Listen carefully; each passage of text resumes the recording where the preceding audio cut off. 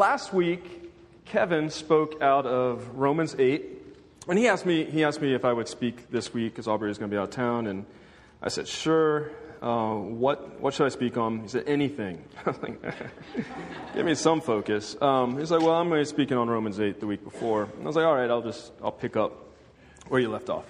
So Kevin was speaking to us about being adopted as children of God, that our relationship with God has seen a change when we come to saving faith in Jesus Christ, that we are no longer who we were in relation to Him, and that new relationship is that of children to a Father.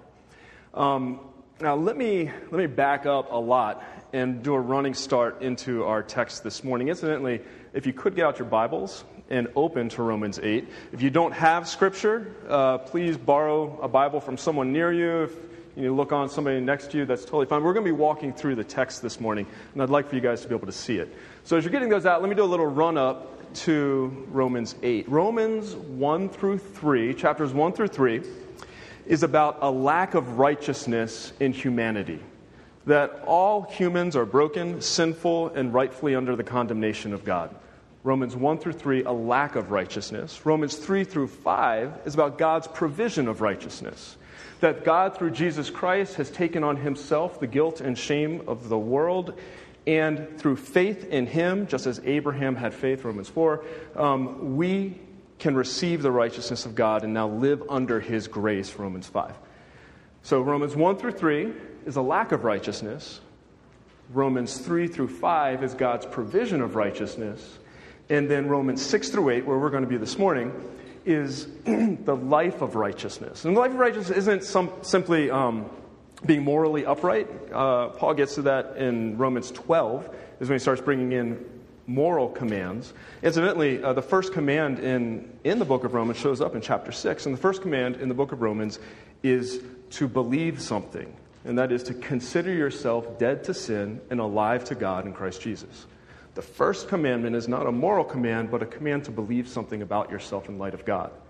So Romans 6 through 8 is about a life of righteousness, who you have now become as a result of being part of having faith in Jesus Christ. Romans 6, we got to hit on something real fast before we can get to Romans 8. I got to lay a little foundation, and then we'll jump over to Romans 8. Sound good? So Romans 6. We'll start at verse 1. And the main thing I want you guys to see in this is that being a Christian is not about adopting a belief system. That being a Christian is about a constitutional change that has happened to you. So we aren't merely followers of Jesus the way a Buddhist would follow the teachings of Buddha, or a Muslim would follow the teachings of Abraham, or Muhammad, or a Jew would follow the teachings of Moses. You would think, therefore, a Christian follows the teachings of Jesus. And while that's partly true, it's insufficient. We don't merely follow the teachings of Jesus. We have been united with Him. We have been constitutionally changed in our being.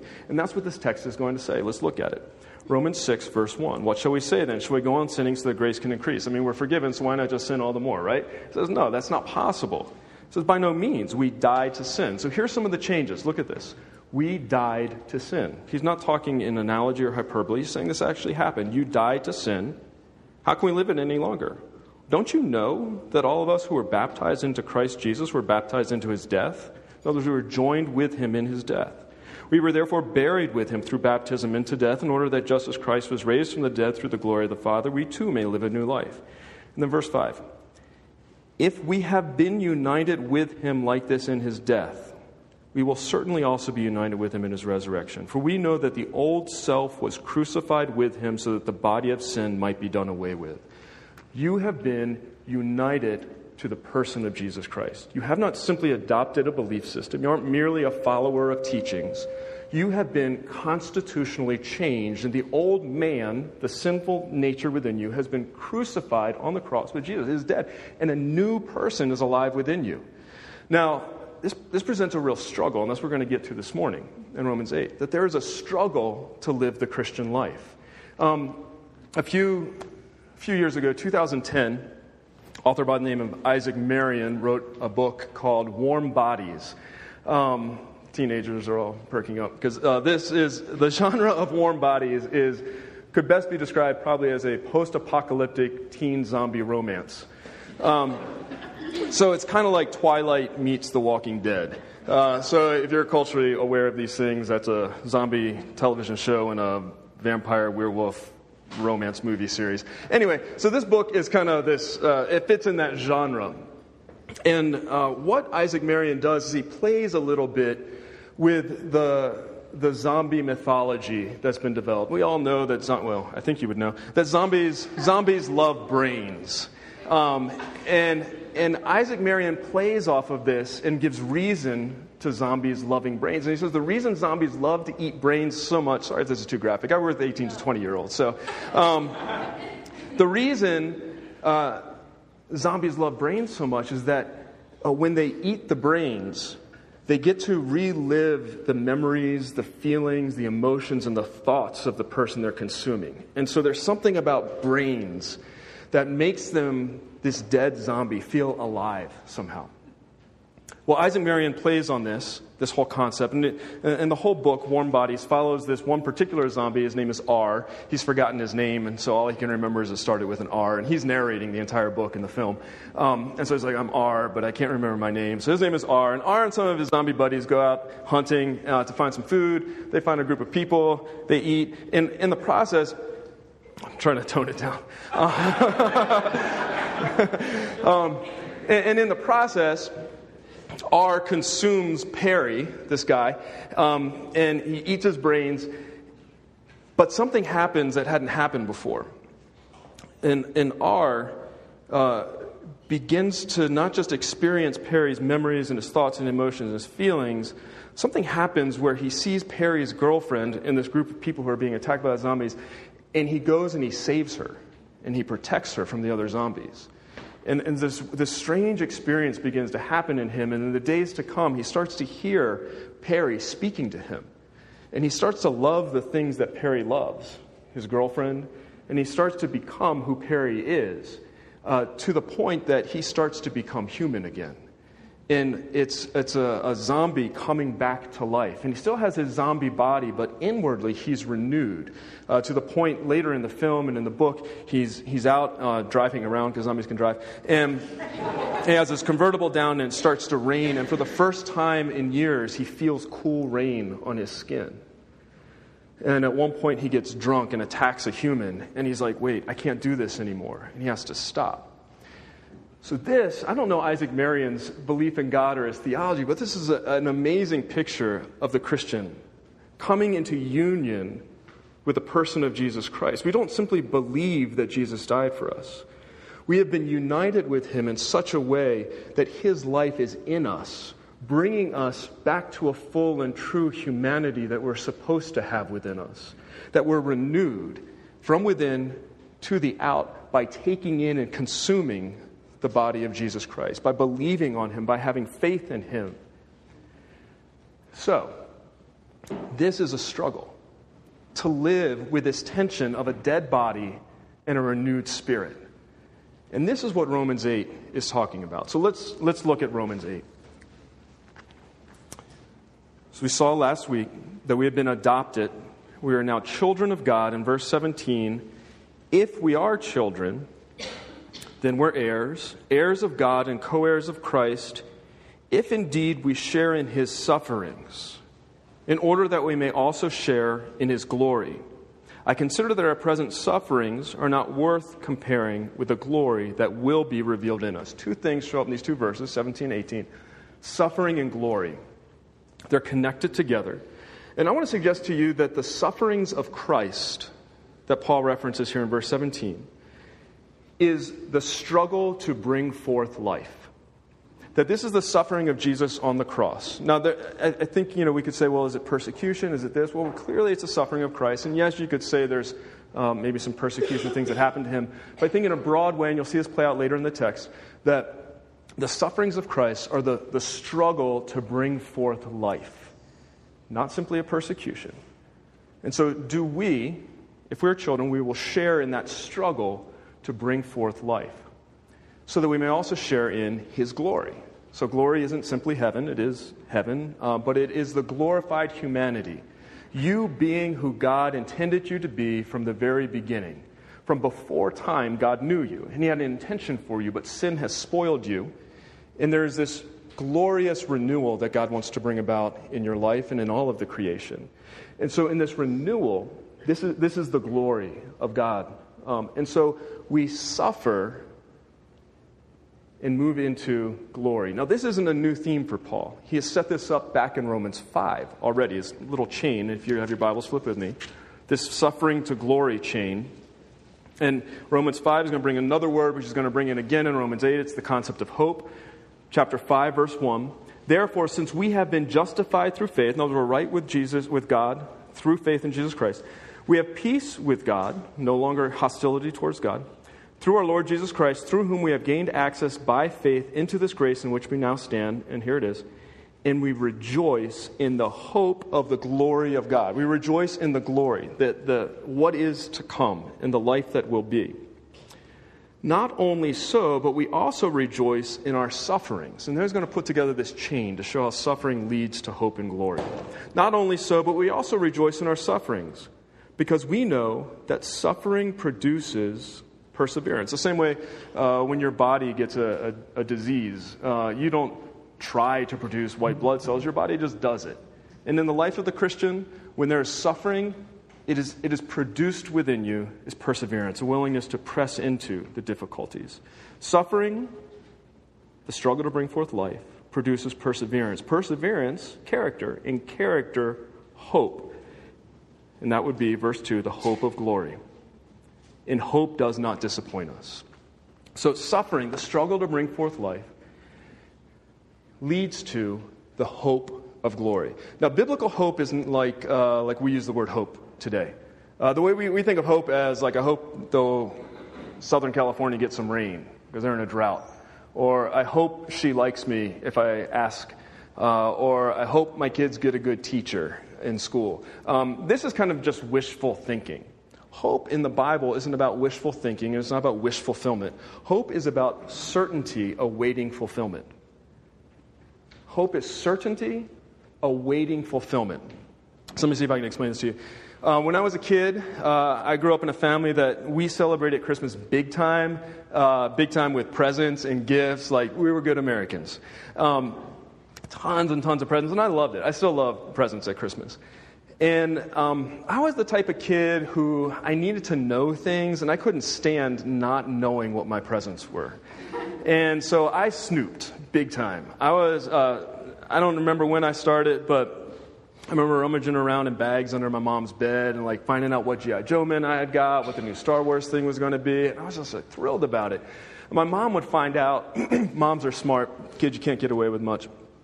And so she figured it out. And the next year at Christmas, I would go and I looked underneath the bed, no presents. I was like, dagnabbit. She was on to me. So I was like, okay, where are the presents? I started looking all around the house. I couldn't find them. And one night, I was woken up in the middle of the night. I don't know what time it was. And I heard in my bedroom was like the pull down stairs to the attic. You know what I'm talking about? Those old creaky things. You pull them down, the ladder comes down. And I heard somebody going up and coming back down and closing back up. I was a smart kid. It was my dad, and he was taking bags up into the attic. And I was like, all right, I know where the presents are. So it's in my bedroom. I mean, come on, parents. Close the door. I go up there. Sure enough, the Christmas presents are up there. So I find out everything I'm getting. I'm totally excited. Well, they find out. I don't know how they found out that I probably was moving the bags around too much. And they're like, we didn't leave that bag where that was or something. And so the next year, I think I was like getting to be 8 or 9 at this point. The next year, my mom decides she's going to just keep all the Christmas presents in the trunk of the car. Now, this makes a lot of sense. The only place the keys are in my dad's pocket or in her purse, and they're with them at all times, or if they're in the house, the keys are there, and they're there. So there's no way I can get into the trunk of the car, right? Wrong. Right. So, one day, Dad's at work, I'm at home, and Mom is in the shower. So, I get the keys out of her purse, I go and I open up the trunk, sure enough, all the Christmas presents are there, rummage through, figure out everything I'm getting, totally stoked, close it. I think I got away scot-free. Except for the fact that my neighbors ratted me out. They called my mom and said, your son was going through the trunk of your car. I was like, oh my gosh. So, the next year, we're going somewhere with this. Next year, my mom decides, that's it. I'm just wrapping everything. As soon as I get home from the store, I'm wrapping up the Christmas presents. And so she did. She wraps them all, perfectly packaged, got their names on them, everything, and they're all sitting there. She's like, this is sure defense against snooping. It's not. My mom was a teacher, and so she left for school about 30 minutes before me and got home about an hour after me. Well, that's plenty of time to get a pair of scissors and some tape. And on the end of the package, where it's kind of folded down nicely, and that one piece of tape's on the end there, you take the scissors and you cut real carefully. You open up the end, you slide out the box, you look in, you find out what G.I. Joe man you're getting, you slide it back in, perfectly seal it, and put a piece of tape right over the other one. Children, don't do this. So, this is biblical hope. Those gifts are mine. I know they're mine, they have my name on it, and I know exactly what it is that I'm getting. Certainty, waiting fulfillment. I had to wait with eager expectation for Christmas morning. People ask me, well, didn't that ruin it for you? I was like, not at all. I mean, the surprise was amazing when I opened it. I was like, that was awesome. If anything, it produced in me a greater anticipation and delight for Christmas morning. This is biblical hope. Certainty, waiting fulfillment. Glory, the you that God intended from eternity past is already present in eternity future. Hidden with Christ in heaven. Your name is on it. And so our function, part of our function now, isn't to just try to be moral and try to be upright, but Colossians 3, to set your heart and mind on things above where Christ is seated. And when he comes, you too will show up with him because you're in him. You have been united with Jesus Christ. So if you want to know who you are, you want to know who to be, you want to know who you will one day be, that God intended you to be before the fall, look to Christ in heaven, where you are seated with him. You can snoop. You can sneak a peek and be like, oh, yes, I want to live into that. But living into that is difficult because I still live in this body of flesh. And though I will one day be that man and you will one day be that man or woman, living it now is a struggle.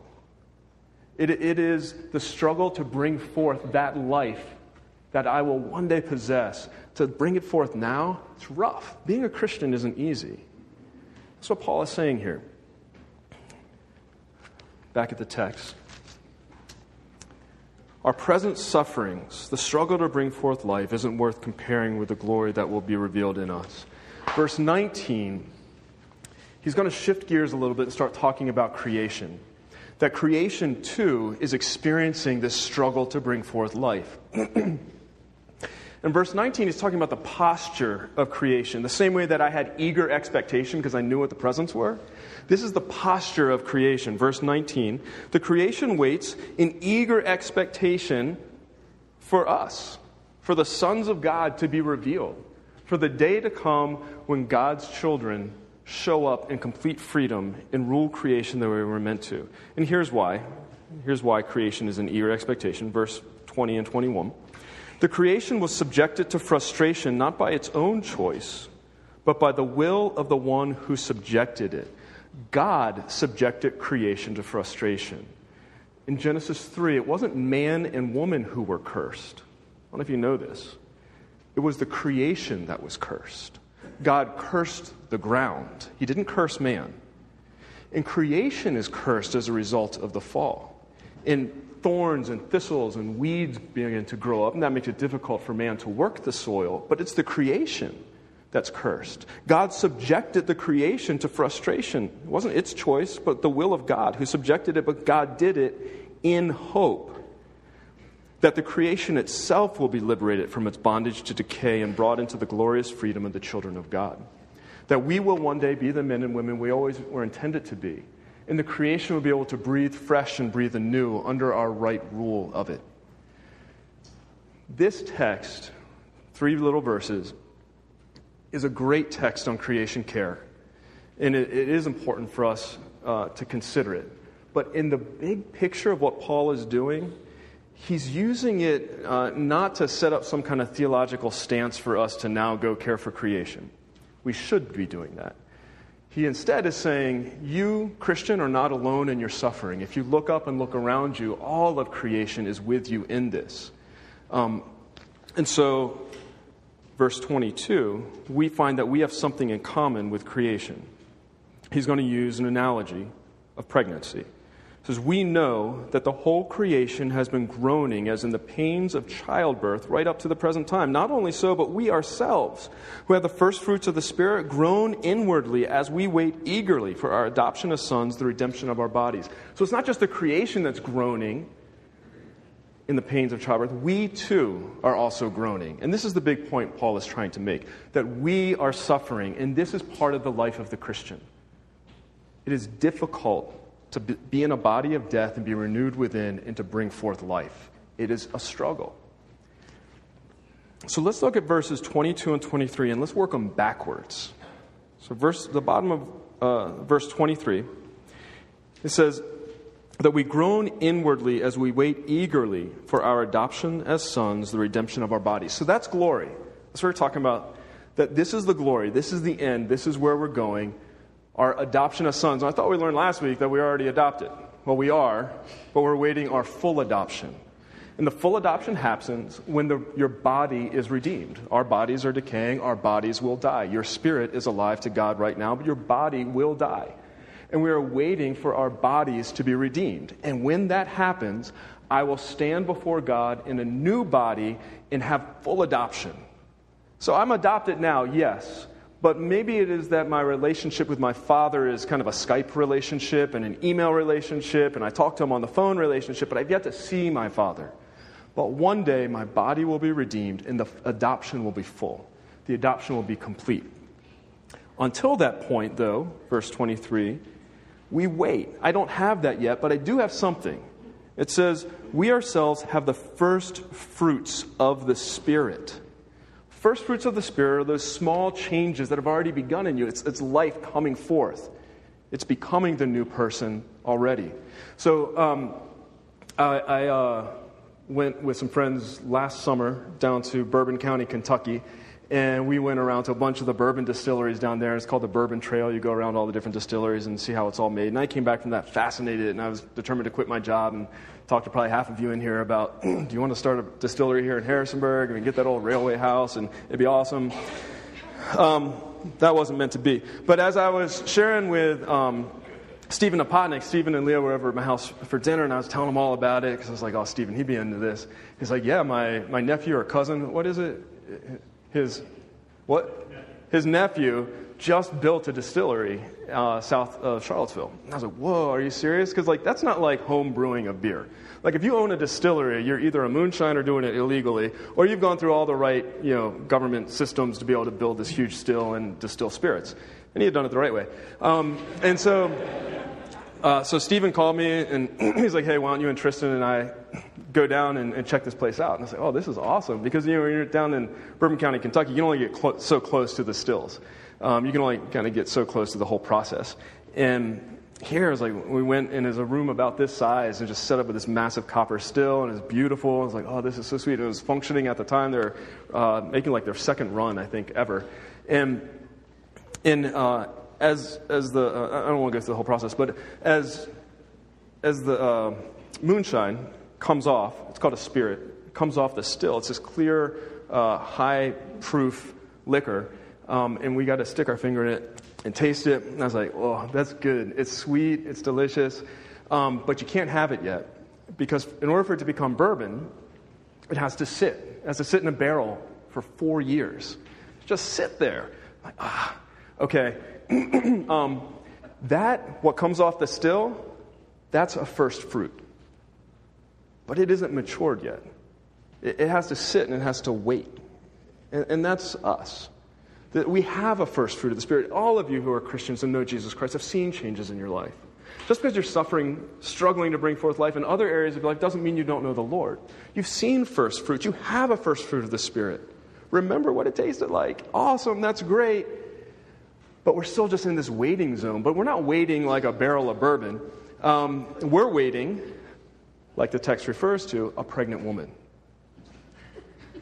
We are actively waiting, not passively waiting. And so this picture of pregnancy really starts to tie together everything Paul has been saying.